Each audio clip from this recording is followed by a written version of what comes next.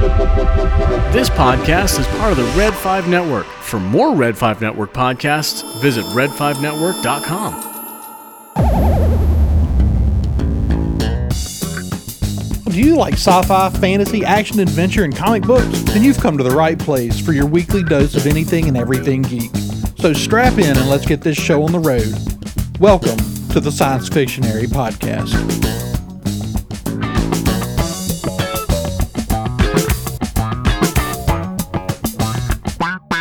Welcome back to the Science Fictionary Podcast, presented by thesciencefictionary.com. I'm Andrew, and I'm here tonight with Marisha. Hey, everybody. And David. Hello. And we're continuing our Pillars of Fantasy discussion. If you didn't catch it, you can go back, check out some of the last few episodes and catch our Pillars of Sci-Fi discussion. And we just started the Pillars of Fantasy. We did the literature category, and now we're moving on to television, which has turned out to, I want to know how y'all feel about this. I think this was the hardest category we've done yet. Definitely. Yeah, I think so. And I've actually come to a lot of realizations. I've got 2 or 3 articles that I'm kind of starting to try to flesh out for the website, so keep an eye out for those. But as I've realized that even though fantasy is much older as a construct, a storytelling construct, there seems to be, and I think I've always kind of known this, but I think I've finally kind of put my finger on some of the things that, realizing that fantasy storytelling has remained for children, primarily for children, for most of its history, especially as a modern genre, history, especially as a genre proper. Well, I mean, even going back to the 1400s, it's fairy tales and some folklore, but still mostly geared towards young readers. Ever since it's been written down. Right. Yeah. I think that doing this has helped me really hone in on the differences between fantasy and science fiction, and really discovering that the only real difference is that in one, the things that are going on are predominantly explained by science, and in the other, predominantly by some mysterious force or magic. Mm-hmm. You can tell the exact same story, and if it's like aliens, then it's sci-fi. Right. But you can tell a lot of stories, and I think one of David's favorite video games is a good example of this, is Mass Effect. Mm-hmm. Mass Effect began its life as a Star Wars game. Mm-hmm. It began its life as a fantasy game. They switched it over, explained the Force with science. You know, the different things that would have been the Force, altered them a little bit, explained it with science, and created a whole different thing, but started with the same foundation. And yeah. But the thing that has surprised me is that science fiction also started out as predominantly for kids.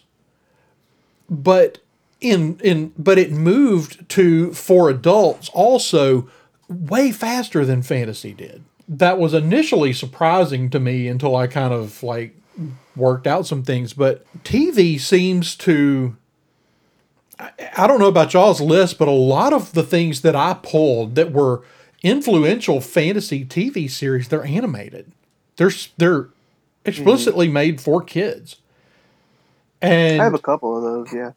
And so you're making fantasy for kids, and because of that, I don't feel like in the heydays of science fiction, the 50s, 60s, and 70s, even though we got some great science fiction after, the core of science fiction TV and movies all came out of and some of the best literature all came out of the 50s, 60s, and 70s. Well, a lot of the best fantasy literature comes out of the 50s as well. But you got tons of science fiction TV and very little fantasy, almost no high fantasy TV. Yeah. Yeah. And so it's kind of just an interesting thing when you look at it. And what I think I've realized is that while science fiction, even though we're getting great science fiction now and maybe kind of in the beginning of a new golden age of science fiction, we're really in the first golden age now for fantasy storytelling on TV. Yep. That's true. Ushered in by. Well, I mean, Game of Thrones has played a big role, but I mean, there are other things that, at least to some extent, I mean, you can kind of throw The Walking Dead into the fantasy category. Yeah. But as far as high fantasy on TV, after Game of Thrones, there was like a huge rush for everybody to kind of like, oh, wait a minute, high fantasy can make money on TV, not just on movies. Right. Then now there's this huge rush of everybody trying to adapt every fantasy work of literature ever. Yeah, and that's the thing, because like before Game of Thrones, what would happen is they'd make a fantasy show, and it would last like a season. Mm-hmm. Because it didn't make enough money to get enough views, or it'd be like the show Merlin, where like, oh, it had 4 seasons, but like with 10 episodes, and like wasn't really that big of a deal, and probably would have gone for more if it wasn't actually successful. And you're right, like The Walking Dead, you could consider kind of fantasy. To me, Walking Dead's very sci-fi because it's all explained with science. But I see where you're getting at, where it's like these sort of like more unrealistic elements, you know what I mean? Like, I think a lot of the most popular TV shows ever are firmly set in the real world with very real characters and very real things. Right. Like Breaking Bad, Mad Men, The Sopranos, all these big TV shows that are often considered the best TV shows ever. They're all real world based. It's very rare that you get even like science fiction big TV shows like that. Well, I mean, we discussed that before. There are plenty of science fiction TV shows, but you're right. Like before things like Walking Dead and Game of Thrones, TV strayed away from fantasy. I guess it's maybe because it's really expensive to produce. Sometimes. I mean, I think it's a lot more expensive than real world. You know, you have to if you have fantastical creatures, you have to either get a prop shop to build them, a la Jim Henson, or you have to do them digitally. Or you just have to put people in costumes and just suspend reality and be like, yes, that's Robin Williams dressed as a frog. Just move on. Right. But I mean, that's one aspect of fantasy. I mean, you can still do, things like, and I guess they had some of that, but their budgets weren't big. Hercules, The Legendary Journeys. Right. But that was kind of expected to be. I mean, it was kind of B entertainment, right? It was kind of supposed to be a little cheesy. Right. It's a little camp. Unlike, Game of Thrones, for example, and this new crop that we're seeing of fantasy, where it's like, it looks real. Right. That's a completely different animal. And I do think, but I think you have some of the same challenges with science fiction, with putting it on screen. Yeah. And making it believable. Yeah. Because, like I said, the two are not very different. Right. Yeah, that's true. It's really, and what I also discovered is that a lot of the TV that's out there, other than animated stuff, a lot of it is what we would call low fantasy. Specifically of the brand where you might have someone or something where everything's normal. It's our world. But like there's this fantastical element that if any of our characters ever like saw what it really was, it would shock them. Right. Right. The X-Files is kind of like that. The X-Files certainly kind of plays some of those fantasy elements. So does the Twilight Zone. Yeah. We kind of talked about that a little bit, but the Twilight Zone deals heavily in the fantastical. Things that are never explained to us. Right. It's just that it's always a question. It kind of gets like sci-fi is where people just assume it falls, but it's a little bit fantasy, a little bit horror, a little bit sci-fi. It's just depending on the day. Right. Sometimes just straight out social commentary. Like the One-Armed Bandit. I'm sorry, that's like my least favorite episode of television I've ever seen. Maria's just trying to see how many episodes of the show she can mention the One-Armed Bandit. I really, really hate that episode. I don't want this to be like our pineapple site. Like, I don't want somewhere in every episode like Marisha squeezing in the One-Armed Bandit. Like me squeezing in Big Brother. Yes, exactly. Right. It's like some of the episodes you have to play it backwards, but if you play it backwards, you can hear Marisha saying, What heartbeat. That's good. Like Beatles albums, huh? yeah. Gotta play it backwards so you can fully appreciate it. But yeah, like whenever we go to do these lists, I do try to think of them off the top of my head, and most of the stuff that I originally get down is like stuff that I know already, but I do research to see where other people's heads are at, see what I didn't think of, and it really comes in handy. And on all of these lists, what kept showing up for me were The Twilight Zone and Stranger Things. Yeah. Which to me are both largely sci-fi, especially Stranger Things. It's very sci-fi. I mean, there's some fantasy. I'm sorry for my dog barking if you can hear that. There's some fantasy elements to it, sure, but it's all explained by the scientific. Exactly. And I think when you don't, at the point where you're watching and you don't, maybe the first season when you're watching it and you don't really know what's actually happening, that it appears to be fantasy. And it does get into, I mean, they're doing a lot of the Lovecraftian type monsters.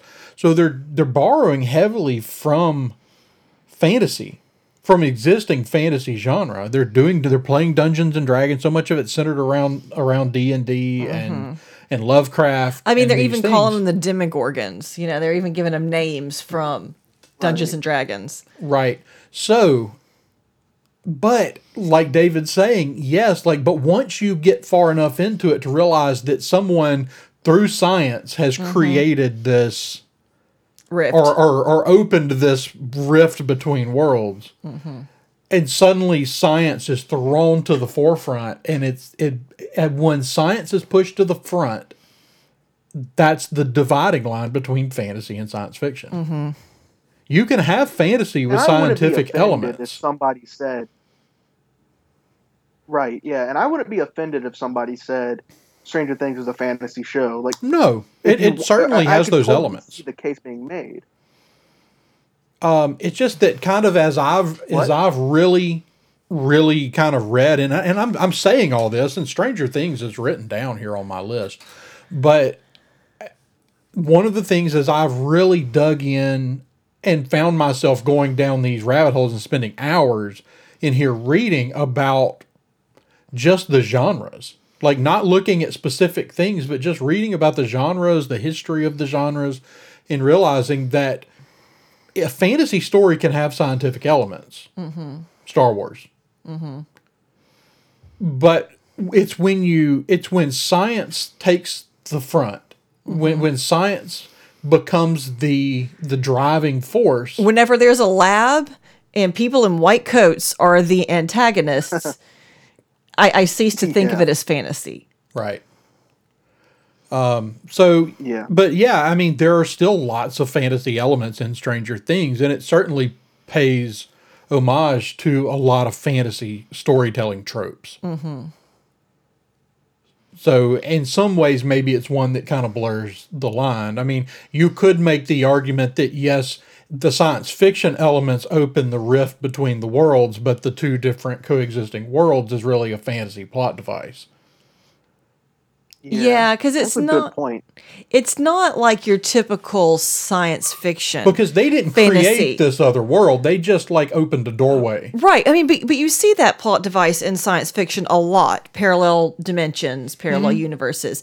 But it's a weird kind of, it's not like, a parallel universe where, we never discovered nuclear fusion. It's a parallel universe where there are monsters, but there's still that video store. So it is. I could definitely kind of see it coming from both ways. But like I said, whenever you start seeing people in lab coats, and government conspiracies, it's really hard for me to think fantasy when I see it. And I think the reason it's so difficult to nail Stranger Things down is because in so many ways it is an homage to all these other things. Yeah. It's an homage to... Thing. Do what? I just think it's a very good thing. I Yeah. like that about it a lot. No, that's actually, I mean, I think that's why it's been so successful is because it's paid homage to some of the great science fiction and fantasy stories out there. As well as just kind of your Goonies-esque adventure. Or your 80s style action adventure, which is, really kind of a play on pulp adventure stories. And it kind of borrows from some of the best things out there. And they created something really wonderful with it.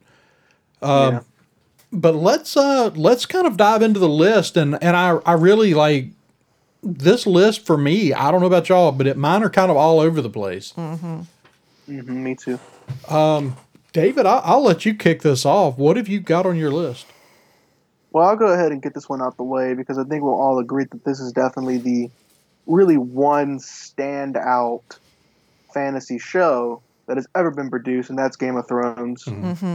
Based on the Song of Ice and Fire series by George R.R. Martin. This show took the world by storm. It is probably the most influential TV show of all time at this point. The way that it has blurred the lines between television and film, especially those last few seasons with that huge budget and the dragons and the sci-fi. I mean, it was... Other than the last... I mean, like, I hate the last season, but I can't argue that the quality of, like, the visuals and besides the Starbucks cups and water bottles left on set, was just out of this world. I mean, it was... I think the Battle of Winterfell was the most expensive battle ever produced, or like it was like second to the Battle in the Two Towers, Helm's Deep, the Battle of Helm's Deep. So, but Game of Thrones is a fantastic show for the most part. I hate the last season, but okay, it's a fantastic show. Wonderful fantasy elements, high fantasy elements, but also being like really serious and political and very sophisticated and adult. Like we were talking about, like a lot of fantasies made for kids. This is very much made for adults. Yes. It's one of the best shows, one of my favorite shows of all time, and because of this show, we're probably going to see within the next like 5 to 10 years way more high fantasy shows. We're Absolutely already seeing that. The Witcher exists. The Witcher show on Netflix exists because of Game of Thrones. Absolutely. So it's hugely influential. It's the one fantasy show that has really broken through and reached such a huge audience of like just the general public, and is really the only high fantasy show that I have on my list that even like exist. High quality, high fantasy show, I'll say. Right. Yeah, there are a few other high fantasy shows out there, but with very mixed success. Like you said, that lasted 1 or 2 seasons. Right. Yeah. I mean, and I think you're right. I think whenever you think fantasy television, I mean, Game of Thrones is... I feel like Game of Thrones did for television what Lord of the Rings did for fantasy movies. All of a sudden, it was like, there's real money to be made here. It would finally, they could finally do justice to the source material, which is why the Tolkien estate had never allowed Lord of the Rings to be adapted live action previously, because they didn't want stupid looking Lord of the Rings out there. Whenever they did it, they wanted it to be convincing as real, and it did, and it completely changed film, in the same way that all of a sudden Star Wars, all of a sudden then it was like sci-fi just exploded, and I think that it's proving that Game of Thrones has done that for... I mean, Game of Thrones, not only did it all of a sudden make fantasy a relevant genre to tell on television, it completely changed the attitude towards, like you said, kind of blurring that line between television and movies. All of a sudden, people are throwing movie budgets at television shows, and it shows. Right. Does it ever show, like I said, speaking of not for the children, we just finished watching A Brave New World, and like the amount of money that they threw at that show is ludicrous. It had to have been. But it is, I mean, I feel like you can't really even compare a lot of TV shows, especially like short run TV shows, in a post Game of Thrones world to anything that went before. It's like comparing movies and TV shows before. Mm-hmm. You're right. It's premium. The advent of premium TV has really changed the game and really created a third category. It's when you see these things going up against regular TV for award show, for awards. Yeah, it's like that's really not even fair to. It's like, when are you going to create? Like, at some point, you have to especially since now more and more companies, everybody's jumping into the premium TV game now. And so eventually, I do think you will see that evolve into a third award grouping Category, yeah. And I'll be curious to see what they call it. Because I'd imagine it won't be premium TV. No, but I'm wondering who or what they'll name the awards for, because you almost The Benioff and Weiss Awards. I mean, you say that kind of jokingly, but seriously, they weren't really. I mean, there were some other premium shows out there before, but not like that. Not like that. And honestly, I think even Stranger Things, we talked a little bit about Stranger Things.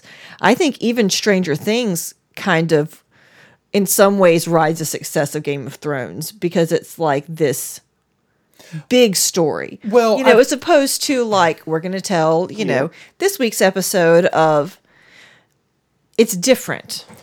Right. Well, it's one of these things where you're talking Game of Thrones. I mean, it just ended, like a year ago? Mm-hmm. Yeah. And how many seasons did it run, David? 8. Right. 8 seasons. So you're talking about something really, really recent. And we're talking about the pillars, the things that built fantasy to what it is now. But when you talk the TV genre, even though it just ended last year, it's already influencing the way that TV shows are made. And you don't get Brave New World if there wasn't a Game of Thrones. You don't have Amazon running out and buying the rights to The Lord of the Rings. You don't have Foundation. Right, which even though that's sci-fi, you still don't get that. Yeah. So yes, I mean, even though it's new, it is already, and that says a lot, that within years, it's changing the face of TV making. And yeah, it's definitely... If nothing else makes this list, it's got to be that. Right. The other thing about Game of Thrones, and the reason it's on my list and it's important, when I look at my list, Game of Thrones is probably like just the best TV show out of all of them. Like the best story, characters, acting, world. I love it. It's just a really great show. It's incredible. And that's why, and it probably got so many people into fantasy ideas and wanting to see more of that. Yeah. Yeah. Well, and it did fantasy and said, look, it doesn't have to be just for kids. Yeah. It took books a long time to do that. And even though there were TV shows that were more or less for adults before, this was the first one that really took it and said, look, your kids can't watch this. Yeah, you can do grown-up fantasy. And it also hit at a time where the adult generation was accepting of it. Well, I mean, the thing is, people our age, we saw Lord of the Rings, not to harp back on the same thing, but it all ties together. We saw Lord of the Rings in the theaters whenever we were either in our early 20s or young adults. Andrew and I, not you. You were like not born, but because David's our baby. But for people who, who are adults whenever Game of Thrones came out, we were the people who were watching Lord of the Rings in the theaters whenever we were David's age. Right. It was formative for like, this is what entertainment is. And so now it's like it grew up. It's like in this, now that's what we were ready for as adults now, that's when Game of Thrones managed to hit at that exact moment whenever all those people who discovered fantasy 20 years ago we're ready to really see an adult version of it. Yeah. Yeah. And what's funny now is that me as like I don't know, I was probably like, I think I was 16 when I started watching Game of Thrones. I discovered it like when it first came out when I was 12. My dad had the sense to not let me watch that show. When I was 13, he let me read the books. He was like, I'll let you read the books, which are just as graphic, if not more so. I was thinking. This is Marisha's over here going, what? Had he read the books when he decided that was a good? Yeah. Yeah. I did not understand most of the words. Right. Right. It's When I started watching it, I was like 16, and so it's sort of hitting that same mark of whenever y'all were, young adults seeing Lord of the Rings for the first time. I was a young adult seeing Game of Thrones for the first time, and that has now influenced how I view fantasy and television and entertainment. It's a benchmark that I'm gonna hold it to everything to, in the same way that Lord of the Rings kind of influenced y'all, I think. Yeah. And probably my whole generation of people are like, everybody I know watches Game of Thrones. All right. Well, that's we kind of spent a long time on Game of Thrones, but I really think that was one that warranted the extra conversation. A lot of these others probably aren't going to warrant the quite so much the extended conversation. But Marisha, I'm curious to see what your first. Okay, so David, you've probably never even heard of this. I don't even know if Andrew's heard of this because I think it was a thing that most little girls watched. But in the 80s, fairy tale theater. And basically it was like, this is an excuse for famous actors to show up in fairy tales. Most famously, Robin Williams as the frog in The Frog Prince. Okay, so that's what you were talking about earlier. That's what I was talking about, yeah. Watching it now as an adult, it's like, that is weird. It is so weird. But in the same way that, like you go to a theater, right? And you obviously don't have CGI for your talking frog. You just have somebody in a green costume. So it's very much that kind of tradition where, you kind of suspend reality. It's very, very stage kind of feeling. But yeah, that's my first selection because it was really one of the first times that fairy tales were sort of, and the show ran for 5 seasons. So it was pretty successful. Like I said, I'm pretty sure that, what's his name? The gray-headed guy. He's been gray-headed since he was like 20. Steve Martin? Steve Martin, yeah. I'm pretty sure Steve Martin was in an episode, so people like that kind of showed up in the show. But that's my first selection is fairy tale theater. So, okay, yeah, it's not one I am familiar with it, and I have seen the Robin Williams episode. We used to watch. There's very little Robin Williams anything that I haven't watched. Right, we used to watch. We would rent the VHS tapes from the library when I was a kid. Okay, that's how. That's how I found it. I imagine a lot of other people did too. It was the sort of thing that libraries thought was constructive things for children to watch. All right. So my first entry on the list is going to be Bewitched. Bewitched, huh? David, have you ever watched Bewitched? I have not watched Bewitched. I did read about it doing research for this. You've never seen... Okay, so it's like... I Love Lucy, if Lucy is a witch, basically. Kind of. Yeah. She's not quite.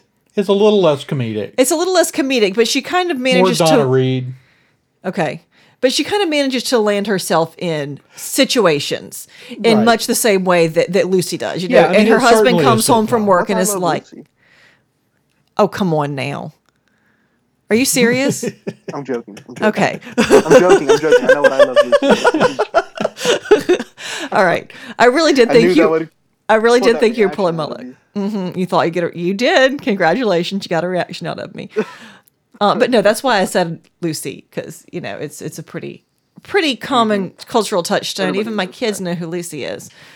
Right. But Bewitched, it's kind of that quintessential low fantasy story that I was talking about, where your main character is a witch, but she can't let anybody know that. Mm-hmm.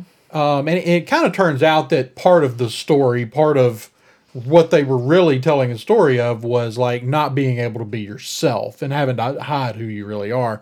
But in the story, they, it's this element of magic that's thrown into everyday life, and it's hidden from everybody. But when it comes out, when it's seen, when real people see it, it's always shocking. It's not supposed to be there. And so it's a simple fantasy element, but I would say has probably had a strong influence on things like Sabrina the Teenage Witch, and Charmed, which is all the little witches shows in the 90s. And a lot of the things that probably honestly led up to Harry Potter. I think so, yeah.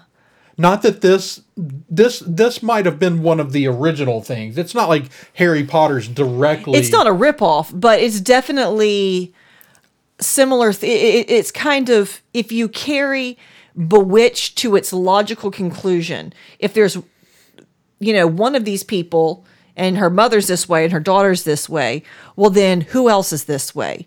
And what if they had their own culture? And then you blink Right. and then you've got Harry Potter.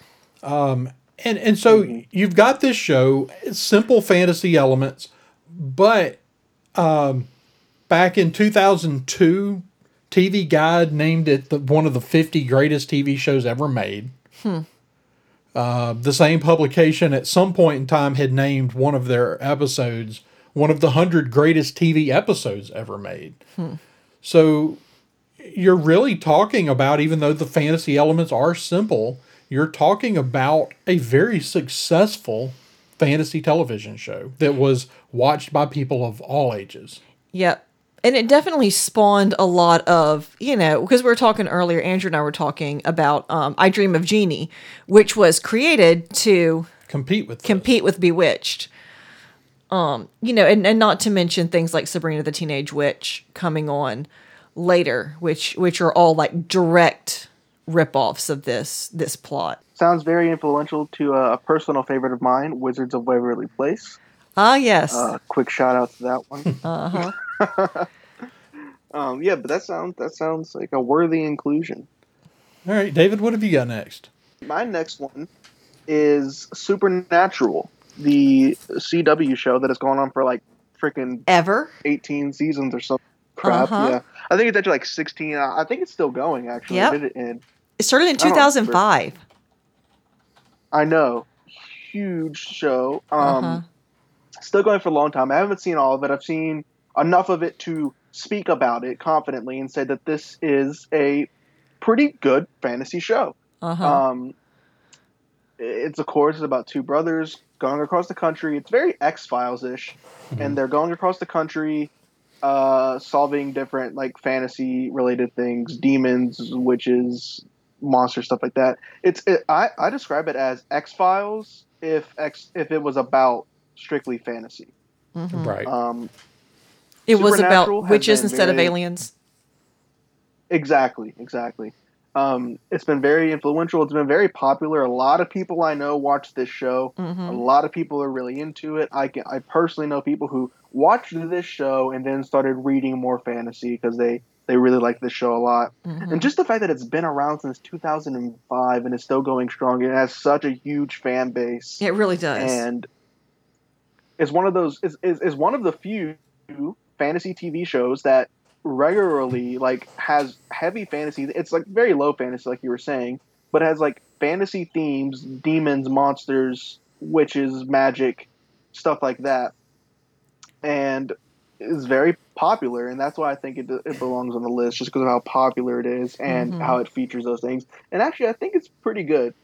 I'm not the biggest, I like that. I've seen all the CW superhero shows, but there is sort of the CW format to their shows, and Supernatural does fall into that trap sometimes. I'm not the biggest fan of that, but I think it's a pretty good show with fair effects, and it doesn't stray away from its crazier, weirder, supernatural things. And I think it's pretty good show. Well, there's something to be said for any show that has run 320 episodes. Yeah, really. Yeah, Any show that can do exactly. that in this era of TV is doing something right. Exactly. Yeah, and just the huge fan base that it has is enough for it to be on this list of being super influential. And I'm sure we'll see once the show is like I'm sure in the years to come after the show's over and it's gone from a little bit, we're going to see other shows that are going to come up that are going to try to follow that supernatural format. They want to be the next supernatural. Well, Constantine kind of And did, didn't they? Without as much success. Constantine did try. That poor show lasted. I don't even think it got like a full season of episodes. Um, but yeah, Constantine is kind of that's a great example. I was thinking about Constantine earlier. It did kind of try to follow that, and I'm sure many more shows will come in and the rugged, charismatic guy who's gonna go across the country checking out different supernatural things. Right. Well, I mean, you've seen a lot of What's gonna shows that happen? have tried to Adventures. mimic this. I mean, Grimm Yeah. tried to pull this Yeah. exact same thing off, just in a different time period. So yeah, it has certainly influenced the genre, and I guess what you would call dark horror or Dark fantasy. I mean, sorry, dark fantasy, supernatural fiction. Yeah. So yeah, that's a great entry. Marisha, what do you have next? Okay. So I may get a little bit of pushback on this one, but we've been talking. Well, okay, so y'all, I'll give y'all the right to veto this one if you can give me a good enough reason. How about that? But I was kind of thinking because we were talking about some superhero stories kind of having really supernatural or magical kind of elements. And I think one of the most standout in that category is Wonder Woman. And so consequently, I think that one of your really early shows, I mean, Diana of Themyscira is the daughter of a god. How much more fantasy can you get than that? Now it obviously falls in a really modern setting, and it's obviously Wonder Woman, so it's a little different than most fantasy, but it's been so influential. It's been influential not just as one of the first examples of an early example, not say one of the first examples, but an early example of a really successful superhero TV show, and one of the few examples of a really successful fantasy show up to that point. And also one of a really early example of a really feminist kind of agenda on television that actually got some traction. You know, that's been done a lot of different times without much success because turns out people don't like their entertainment to preach at them. But this one was entertaining enough that people were willing to buy it. So No, I won't push back on that one at all. I mean, I considered it. Me either. It's a good one. I mean, you're talking about one of your more high profile fantasy based superheroes. You're talking about a successful show that was successful for a number of reasons, but really is one of the, like you said, one of the first solid examples of successfully doing superheroes on TV. So yeah, I have no issue with Wonder Woman on the list. No, I like that entry. I thought about what's like superheroes, but I couldn't think of a show to put on the list. Wonder Woman didn't cross my mind, but yeah, I think that's a great entry. I totally agree. My next one, I've got several things, and I'm sort of still wrestling with some of them here, but I think I'm going to go ahead and put Hercules: The Legendary Journeys on the list.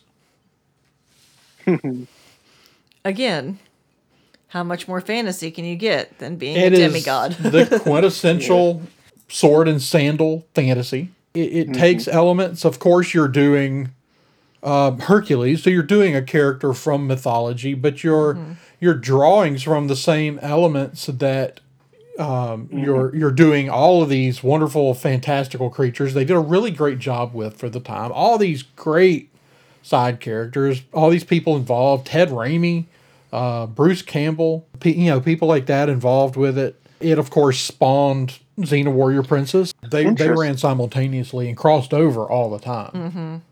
So you might even kind of So you almost just together. have to lump them together as one thing because they really are in a lot of ways.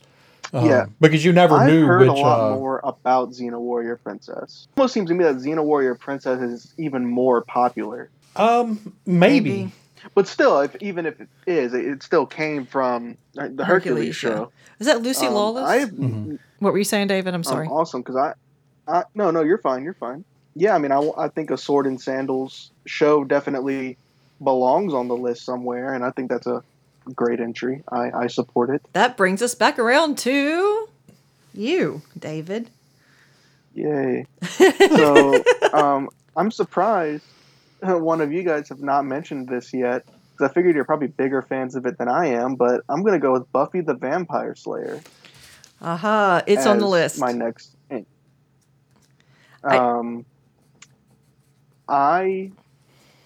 This is kind of in the same vein as a Supernatural kind of show. I kind of get the same vibes from them both. It's like the proto-Supernatural. Yeah, exactly. It's like a proto. I mean, I like this show better than I like Supernatural, though. But this was probably a better show. Almost in a way, if we ran out of space, which I don't think we're going to do on this list, but if we ran out of space, I'd happily take one of them off because it kind of feels the same genre. But at least when just going through shows that I know that are fantasy, because I had to do a lot of research for it because there really aren't that many standout fantasy shows. Right. This was the one that actually just instantly came to my head. Of course, Joss Whedon. Right. One of his more popular shows has a huge fan base, just like Supernatural, like I was saying. Huge fan base. Spawned another show, Angel, which I don't think is nearly as well received as Buffy the Vampire Slayer, but it has its fans itself. Still has a very rabid fan base. Really? Yeah. I don't really know. I don't think I ever saw Angel.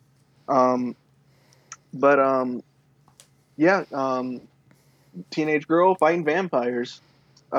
Pretty simple, low fantasy concept, but one that I think created a really entertaining show full of fantasy elements. And just like I would say with Supernatural, a show that has that big of a fan base that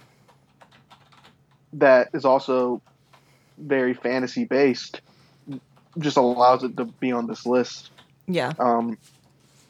Just because of how much people love this show. And I think it's a great show. I love the show.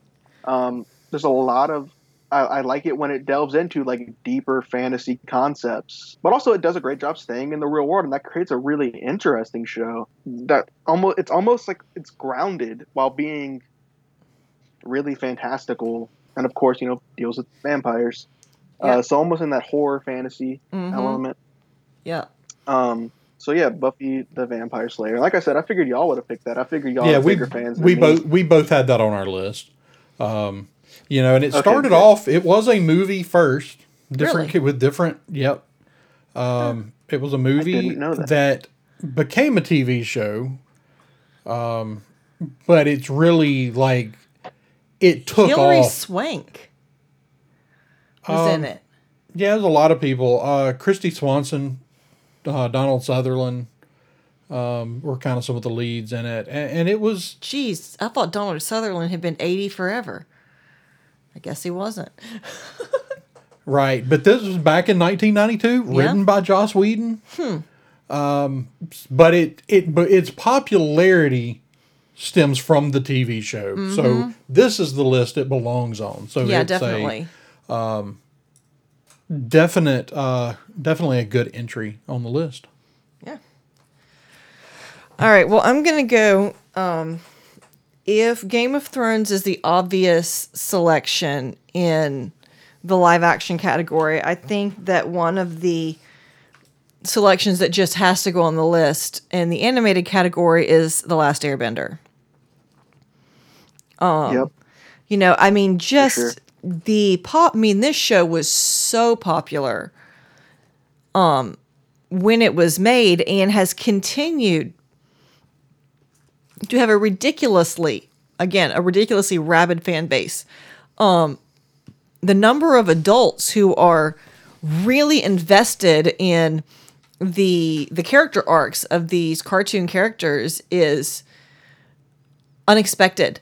And I think it speaks well to the fact that it continues to attract not just young fans, but as the best entertainment does, I think, all the best children's entertainment, it manages to entertain the children and also have enough to say that adults are actually interested in it as well. Not just adults, who watch it as kids. Some things people love because they saw it as children and the child in them is still interested. But this one seems that a lot of people find it as adults and are still invested in it. So I think that The Last Airbender is just, it's just been such a pillar of conversations about animation and storytelling and the way to do the right way and the wrong way to adapt a story into a movie, for example. But it's one that has continued to really hold its own. When did it even start? I don't think I wrote that down. Oh, 2005. So, it's 20 years old now, almost. 15 years old now. And it still has held up really well. So, there we go. That's my next contribution. Mm-hmm. I definitely agree. That was also on my list for the exact same reasons. Mm-hmm. Often considered not just one of the best animated shows ever, which it probably is the best animated show it's widely considered to be the best animated. Shows. Yeah. Yeah. Yeah, it's widely considered by a lot of people to be the best animated series ever made. And not to mention, it has the distinction of being how Lucasfilm found Dave Filoni. Was directing episodes of Last Airbender. Great. Thank God for Dave Filoni. Yeah, like hashtag give Lucasfilm to Dave Filoni. I'm just saying, just kidding, but seriously. All right, babe, what you got? I definitely agree. All right, so I'm starting to run out of stuff. Other people are taking your selections? Yep. Well, the one I'm actually going to pull right now is Land of the Lost. And I'm going to pull Never that heard one. of Land of the Lost.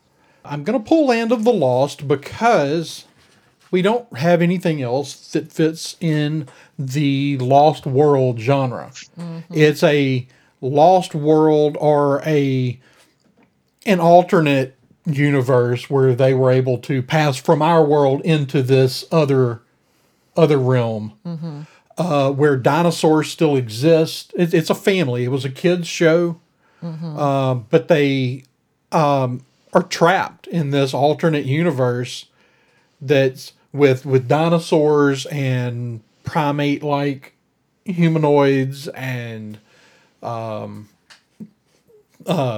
these lizard creatures that are kind of the play the role of the villain. It's a little bit cheesy, a little bit campy, but it fits a segment of the genre that we haven't really explored yet. Mm-hmm. Mm-hmm. Where we've passed from Earth, we've passed from our realm into this other, this other place, this other world. And so for that reason alone, I think Land of the Lost belongs on the list. There we go.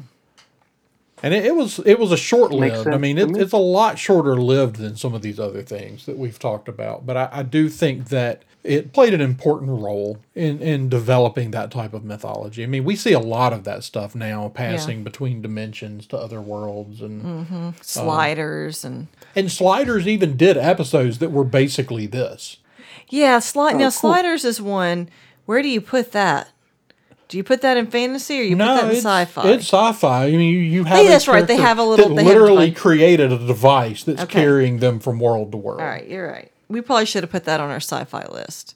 TV was so hard for sci-fi though because there was so much. Yeah, it was. And Sliders is one of those that it probably should have wound up on our TV list for sci-fi, But at the same time, even though Sliders has a lot of very unique things, it's still derivative of some other things like Star Trek in a lot of ways. Or Quantum Leap. But Quantum Leap wasn't on our list. But I know, but it was also derivative of Quantum Leap. Right. But basically, you're doing the traveling to different worlds and dealing with all these same type situations. Right. It's just that the world you're traveling to is just an alternate Earth. Right. So that's why it wasn't one of my 4. Now, if we had done what we did with this list, where we had said we can go up to 20, right, it would have made then it would have made it on the list. Yeah. But Land of the Lost is my entry. So back to David. You know what? I'm going to do this next entry because I have a suspicion that I'm the only one who would have this on my list. So before I say it, I have to ask a question to the panel. Can you name a TV show based off of King Arthur? Merlin. Or that terrible... And is that the only one you can Camelot. They did right, Camelot. Camelot. That had like 1 season. It was bad, right? It was so bad.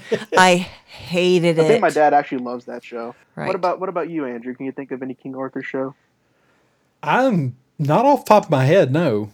Which is why I actually would propose to the list we put on Merlin. Like Marisha said. It's really the only... And this is surprising to me, and I wonder, I couldn't even find if any more have been made. It is the one of very, very few shows that has been made about Arthurian legend, and it's easily the most successful of the ones that were made. Mm-hmm. I believe it had like 4 or 5 seasons, not a whole lot of episodes in each season, like 10 to 12 episodes each season. Right. It was pretty low budget. I actually have seen the whole show, and I do enjoy the show a lot. I think it's a pretty good show. It is about a young King Arthur and a young Merlin, young Guinevere, and it's sort of the origin story of that. And very low budget. Arthur literally wears the same 3 outfits the entire show. He does. Because they couldn't afford anything else, yeah. But... Chainmail's expensive. You're right, yeah, exactly, yeah.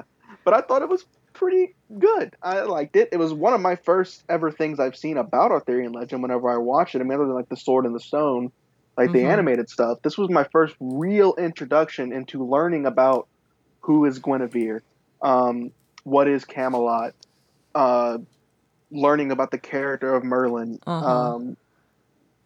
Lancelot. That was my first real introduction. I'm sure it was for many people probably. And I did really enjoy the storytelling in the show, and I enjoyed the characters and seeing the developments there. And it's easily the most successful King Arthur show that has been made. And King Arthur is such a big deal in fantasy by itself that I think that Merlin belongs on the list just for being the only successful King Arthur show. Yeah. That has been made. And for probably introducing plenty... I mean, it introduced me to Arthurian legend. Right. That probably did plenty other people. Right. No, that's definitely a good entry. It's one of those shows that, I mean, it was very popular when it was on. Like, I watched it and I liked... Some of it I liked, some of it I didn't. But as far as successfully doing Arthurian legends on TV, it's really... Even just kind of glancing, just like pulling up all the series done about it. I mean, there are a few others, but they all look to have been pretty bad. Camelot. Yeah. So, like, why would you make Arthur such a whiny... Oh, yeah, that's the one I wouldn't watch because Arthur was so whiny, wasn't it? Yep. I watched one episode and was like, nope, not watching that. Arthur's all sleeping with somebody else's wife. It's like, no, you like miss the whole point of like the whole we've got honor and she. Yeah. Well, you missed the whole point of the once and future king here, like who he's supposed to be. Yeah. So yeah, Merlin's a great entry. Marisha, what have you got next? All right, next, let's see. De-dum. I've got to decide what direction I'm going to go here. Hang on. All right, so there are a couple that I really have a hard time gauging how popular they actually were, because I watched it, but I can't figure out how many other people watched it. That's always kind of my problem. I'm not gonna lie, like my list is running kind of thin here. Okay, so one that kind of came to mind, that is again a pretty recent show, but seems to have had a ludicrous number of imitators in really short order, was Once Upon a Time. You know, they did the like fairy tale soap opera thing, and like the next year it's like everybody had a fairy tale soap opera thing going. Mm-hmm. I mean, like at one point there were like 4 of them on TV at one time. Some of them have been better than others. Once Upon a Time has really been hit and miss. Sometimes it's great and sometimes it's just abysmal. But it was really successful, pretty much up until that last season, whenever all of its main actors decided to go do something else. And they were like, we're going to keep doing it anyway. It wasn't. They just really should have quit, because they really did some weird they really did some weird thematic things. But Robert Carlyle, that's his name, right? From SGU? Yes, Robert Carlyle. As Rumpelstiltskin was just phenomenal. He's my favorite thing about the show. In fact, I started watching the show initially because he had just been on a Stargate show that got canceled. And it's like, but now he's Rumpelstiltskin. And it was like, well, I'll watch that. And he was phenomenal. Everything else on the show was kind of hit or miss as the series went on. But like I said, it has proven to be really influential in the number of, it's like, it started the rush of like, let's recast fairy tales as soap operas, which I really feel that fairy tales are better not as soap operas. But it's really just become you can't walk through a young adult section without seeing fairy tale soap opera fiction like just crawling off the shelves. It's either that or vampires and werewolves. So I guess if I've got to choose one, I guess I'll go fairy tale soap operas. But here's a pitch for other more original things. So how about that? That's my begrudging selection. Yeah, I had that on my list also, and it's sort of in that same vein to me as something like Supernatural, or like Buffy the Vampire Slayer, where it's like it sort of feels that same tone of fantasy, but just has such huge fan bases that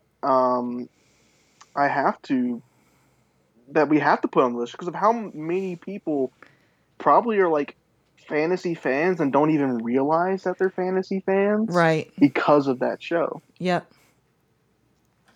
I think Andrew gave up on it whenever Hook was turned out to be the hero, and Peter Pan was the bad guy. Like whenever Peter Pan was the bad guy, Andrew was done. He was like that. Spoiler alert! If you hadn't seen up to like season 3 of Once Upon a Time, Peter Pan's the bad guy. Yeah.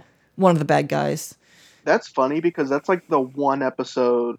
That's like the one arc of that show that I watched was all of that. Mm-hmm. And I liked it because I'm like, oh man, look at Captain Hook. He's so cool and edgy. But also I was like 15 or whatever. Yeah. So like, The thing is I didn't necessarily have a problem. Yeah, I didn't necessarily have a problem with the Hook character. My problem was specifically with Peter Pan being the villain. It's kind of the same way. It's such a weird twist of who that character is. Yeah. Yeah, fair enough. Andrew doesn't really like his classic stories meddled with too much. He really, what you only did the first season of Merlin, and you were like, I can't do Merlin and Arthur at the same time. He just couldn't even. That's fair. That's a problem I have with Merlin, to be honest. I watched a lot of that. My real issue was it was kind of like, and I didn't hate Smallville either, but it still irked me that like all of these people in the Superman story are all growing up in the same town and are all friends, and Clark very, Kent like, and Lex Riverdale-esque, Luthor are isn't it? buddies, but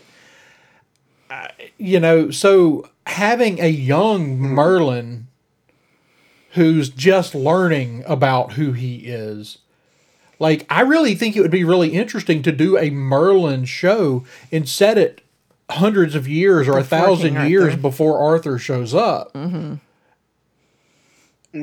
So because that's Merlin's whole thing, is that he's been waiting for this king. Right. So Yeah.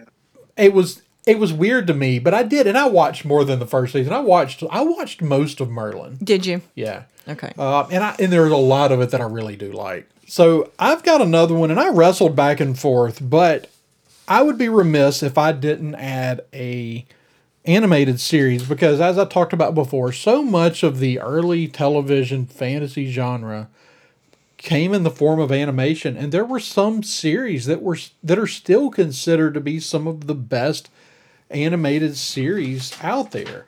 Gargoyles, Thundercats, Dungeons and Dragons.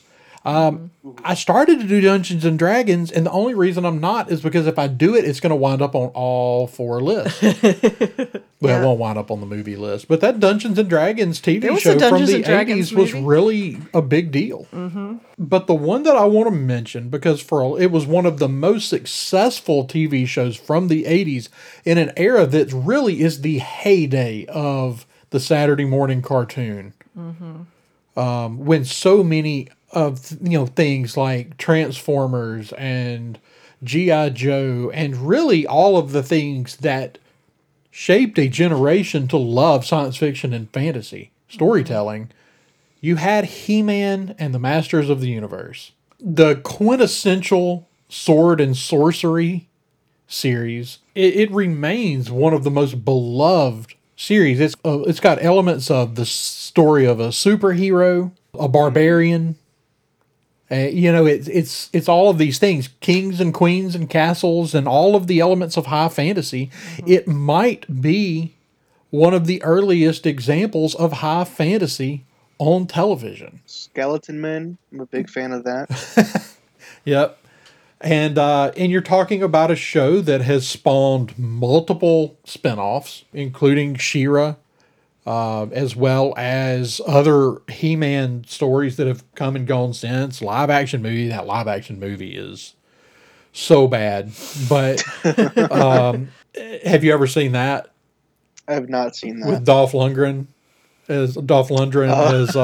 as He-Man. Yeah, it's pretty bad. Ending up on our pillars of movie list. Yeah.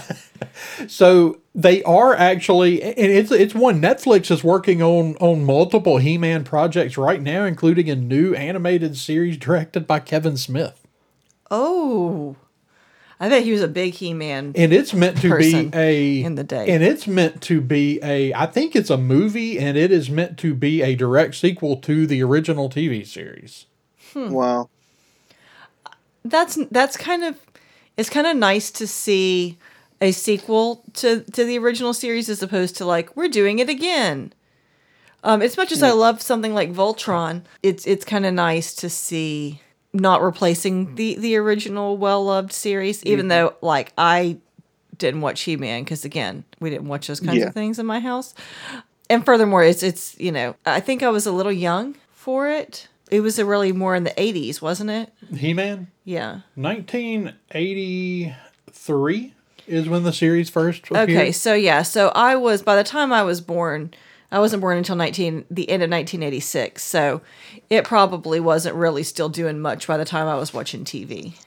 No. This was really, I think this was one that again, my Uncle Kevin was really into. Probably. I mean, it was like I said, in an era of really big, important TV series or animated television, it was one of the biggest. It also has some interesting history. It's like a lot of shows of the era, it began as a toy. Right. Yeah, I was about to mention. That show was a action figure commercial. Yeah, and a lot of them were. I mean, like G.I. Joe. G.I. Joe. G.I. Joe was that. Transformers was that to some extent. And I mean, it carries forward all the way up to things like Power Rangers. Power Yeah. Rangers were just used to sell merchandise. Yep. Especially once you moved beyond the original Power Rangers series. This one, actually, the toy had an interesting story where Mattel wanted to make Star Wars toys but didn't want to pay the licensing fee and started looking for things to compete. And this was one of the things they came up with. It actually, now that you say that, like, have you seen like the ridiculously buff Luke Skywalker action figure? Yeah, now that you mention it, yeah. That Yeah, makes it sense looks to me. like Right, He-Man is like a direct ripoff of like super Yeah. buff Skeletor instead Luke of Darth Skywalker. Vader. That's hilarious. I never would have thought that necessarily, but yeah, now that you're saying that, that makes sense. Yeah, it is kind of those same archetypes, isn't it? And that's what I wanted to mention about He-Man is like just the king of the archetype Right. of creating those archetypes, like He-Man is. He is a walking, talking archetype. Yep. Barbarian, hero, strongman, can do no wrong, destroyer of evil, archetype, and it's influenced a lot of. I mean, everybody knows He-Man. Yeah. Everybody knows He-Man. Absolutely. So yeah, that's a big one. You know, whether it be the magic or the magic that turns him from Prince Adam into He-Man, or Cringer the pet tiger into Battle Cat, and it's just it's cheesy and it's all that, but it is pure sword and sorcery fantasy, and like I said, one of the biggest animated shows ever. Yep. So that rounds out our 4 choices. Now, since we're down a person this week, that brings us up a little short and makes this one of our shorter lists that we've done. So if anybody has anything that they want to present to be considered for the list, we have room. Okay. And if nobody's got anything right up front, I've got one I can throw out. You've got throw out something, Sabrina David. the Teenage Witch. Sabrina the Teenage Witch, yeah. Yeah. Dude, what about Sabrina the Teenage Witch? That's his suggestion. Okay. Throw that out. Yeah, I mean, But I'll leave that up to the room. Like the witch, like the 90s Melissa Joan Hart version. Yeah. Like the yes. Yeah. That's the one, like, I know, like, Andrew's reading, I know there were other iterations, but that's the one that seems like it really... That's whenever you started to see a lot of those kinds of shows popping up. Like, definitely, I think they're all kind of following the tradition of Bewitched. So I think, like, Bewitched is definitely kind of the ancestor. But all of a sudden, after Sabrina the Teenage Witch came out in the 90s, all of a sudden, there were, like, a whole bunch of those kinds of shows. right. Yeah. Which once again, that's like my third one that I've thrown out that feels like Supernatural and Buffy the Vampire Slayer and stuff like that. So I'm not like attached to it. I'm not like personally a fan of it. It's just when doing my research, it seemed to be very, very popular and loved and influential. It was, and I guess it really boils down to figuring out how it relates to Bewitched. Yeah. Do we say that Does it's it do something different that once again pushed that? I think it just made it relevant again. Yeah. I think it just made And for that alone, I mean, you're talking about, prior to Bewitched, the whole idea of a witch was the long nose with the wart on it and the the black cauldron and the black cat and flying on a broomstick. Right. The Wicked Witch of the West. Exactly. Yeah. So these shows really altered that whole concept. That narrative was different. Which again is, I really feel like what changed the narrative enough that you can have a thing like Harry Potter. Yep. And so for that alone, just the fact that these things are some of the foundational things the things that laid the groundwork to do Harry Potter, so that you don't just throw Harry Potter out there and everybody goes, aren't witches the bad guy? Right. Yeah, it kind of there's some kind of things that kind of soften the ground up a little bit. Right. yeah, I think that's worth consideration. Yeah. Yeah, I think so. All right, so I've got two things that I think are worth talking about, but Okay. I can't decide. So one of them is Legend of the Seeker from 2008. It's kind of interesting. It's one that I feel like in a post Game of Thrones world, it's one that I expect somebody to pick up and do in a big way. The books have been really successful. They're like a bunch of them. But the show was really good. The graphics were really good. The acting was good. You know, the show was actually really good. And I think really it was mostly disputes with, they were supposed to, there was talk about it moving to Sci-Fi, but it just didn't after the second season. And so it just kind of fizzled. And there was a big, there was a big crowd campaign to sort of like bring, Save Our Seeker. There was a big Save Our Seeker campaign, back in 2005 or so. So anyway, that one's my kind of one that was on my list that might be worth consideration. And the other one, again, that wasn't totally original, but sort of spawned a lot of imitators immediately and can kind of continue to do so, is Heroes, which was, I think, most succinctly described by Sheldon Cooper in Big Bang Theory as, it started off and was our favorite thing, and then by the time it ended, nobody cared. Right. Yeah. I mean, it just like, man, when that show came out, let's see. And you would have been a young teenager, right, David, when this came out? When did it come out? When did it come out? 2006. No, you weren't. What year I were would you have been born? 6. You would have been 6. Okay, so you were little. You were too little for it. But I do remember watching my dad watch it a lot when it came out. It was like, I mean, everybody was talking about Heroes. Mm-hmm. And again, sort of in the same way that, one of the shows I was talking about earlier, I don't remember which one, all of a sudden Once Upon a Time, all of a sudden there were 100 imitators. Heroes, I mean, like the next year, it was like this year of the superhero ensemble. The superhero ensemble that's like not the traditional like Batman, Superman together, and it's like it's a little edgier and darker. Right, and weird, and it just got weirder and less good the longer it went. Yeah, I've started to watch it, and my dad said, don't even bother because it's just going to disappoint you. Now, I do have to say, I did like the revival, like the 10 episode one-off revival that they did. Oh, yeah. So it might be worth watching.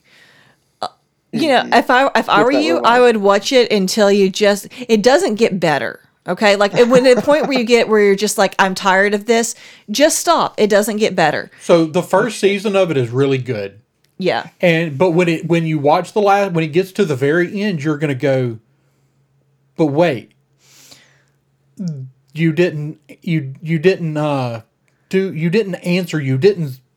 finish the quest. Mm-hmm. Like we set out with this thing that's the quest, that's the journey. Save the and you get to the end and you go, but how did you accomplish this? And it goes into a tailspin from there, and and beyond there, some of it's good and some of it's really bad. And it kind of got caught in some of the stuff that the CW programs have an issue with, where you kind of felt like you were rehashing stuff. Yep.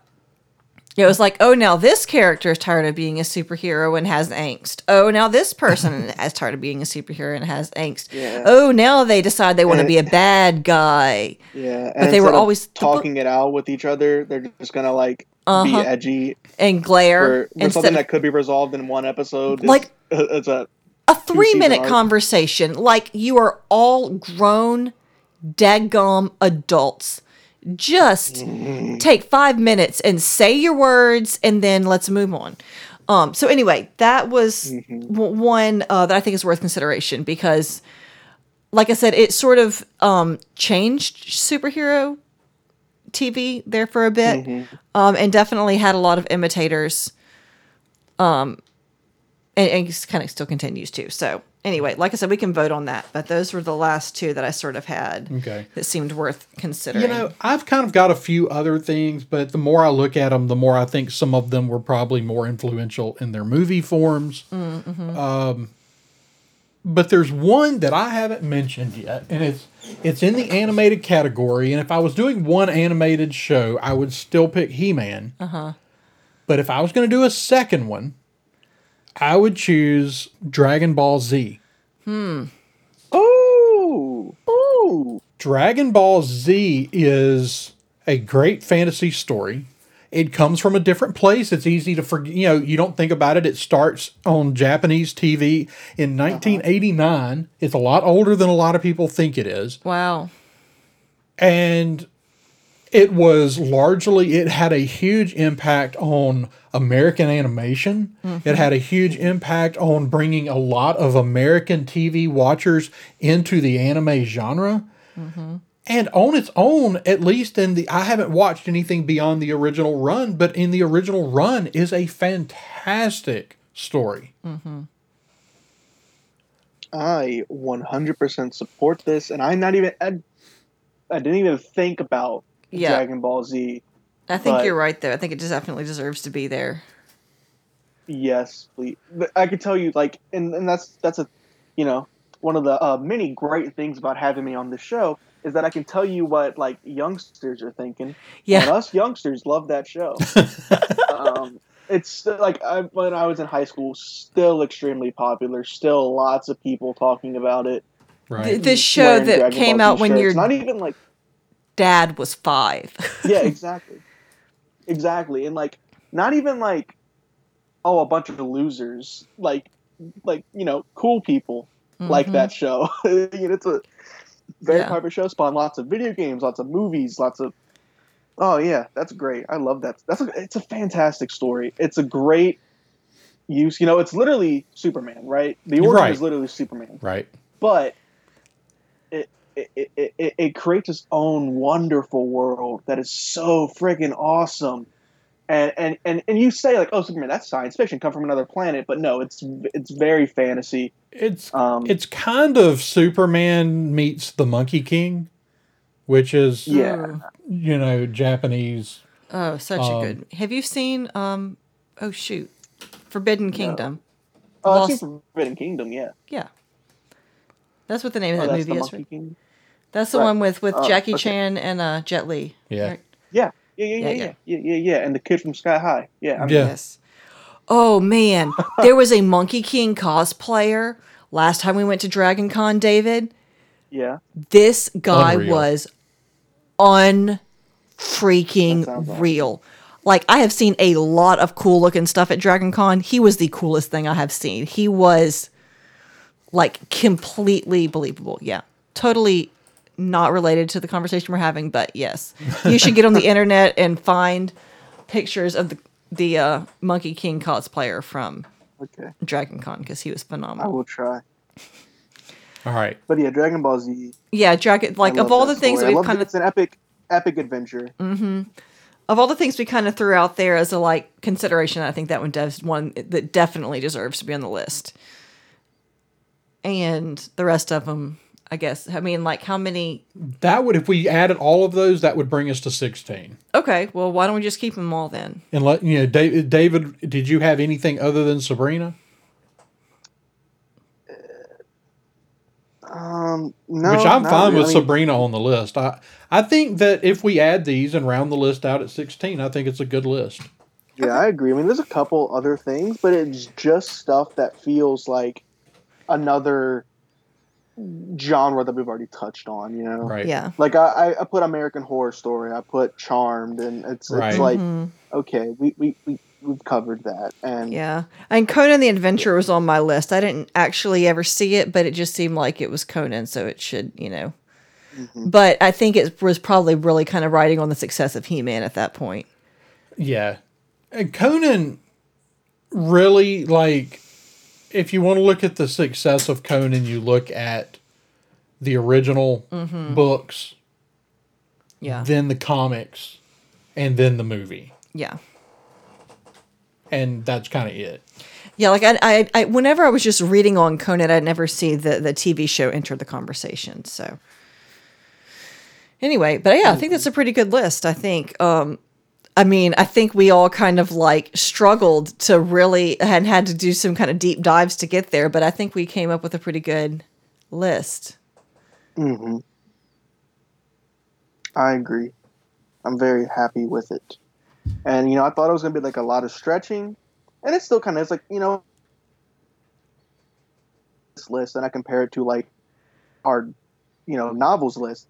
Everything that ended up on the novels list is like the highest of the highest peak of fiction. Period, exactly. Right. Well, this stuff is like, oh, we got like supernatural and like stuff that there's a lot of stuff on here that's like, yeah, that's okay. Yeah. But when you look at it in the context of what is an influential fantasy show, I mean, this has got to be it. Yeah. Yeah. Yeah. I think we're right at the beginning of seeing what will be the most influential fantasy shows 40 years from now. Absolutely. Being made right now. Mm-hmm. It's an exciting time to be a fantasy fan for sure. Yeah. And 5 years, Witcher would be on this list, I think. Yeah, I think so. Mm-hmm. I think so, yeah. And I think a couple of things that we have not seen yet, but we'll see in the next year, will also be on this list. Well, I mean, we got Lord of the Rings TV coming, and they're really putting in the work. In a few years, Brave New World will probably be on this list. Foundation, I think, will probably, hopefully, be good enough to make this list at some point. Well, sci-fi, but... Okay. Well, Brave New World sci-fi, too. True. Yeah, I was thinking. So at some point, though, I think because like dystopian futures is like its own really different kind of category. At some point, I think we may have to actually do like just like have an episode and just talk dystopian futures, because it's so. I mean, it seems like it's like a thing, but I mean, like Hunger Games and Brave New World and what's the video game with the real Fallout, yes. I mean, those are two really different dystopian futures. You could literally do this whole thing that we've been doing and talk nothing but dystopian. Yeah. The dystopian genre. Yeah. Dystopian fiction. All right. But unless anybody's got anything else to add, that is going to wrap us up for tonight. I hope you enjoyed our Pillars of Fantasy in the TV category. Marisha, where can people find you online? You can find me on princessesandpadawans.com. Occasionally write a little bit at thesciencefictionary.com. You can find me on Instagram at princesses_and_padawans, and I'm P Padawans on Twitter. All right, David, where can people find you? You guys can find me on Twitter and Instagram at stay_creativedd, and on my YouTube page, Creative D&D, where I do podcasts, videos, all about nerdy stuff like we would talk about here. All right. And you can find me running the Twitter account for this show at Sci_Fictionary. You can find me hosting our other show every week. That's Coruscant Radio Underground, where we talk about all things Star Wars. You can find me on thesciencefictionary.com. And you can find this podcast, I don't know where you're listening to it now, but it's pretty much everywhere, including our YouTube channel, which has just been totally redone to make it easier to navigate. And coming very, very soon will be available on Pandora. Awesome. Other than that, you can find us as well as the rest of our Red 5 podcast family at red5network.com or at Red 5 Network on Twitter. And until next time, live long and prosper.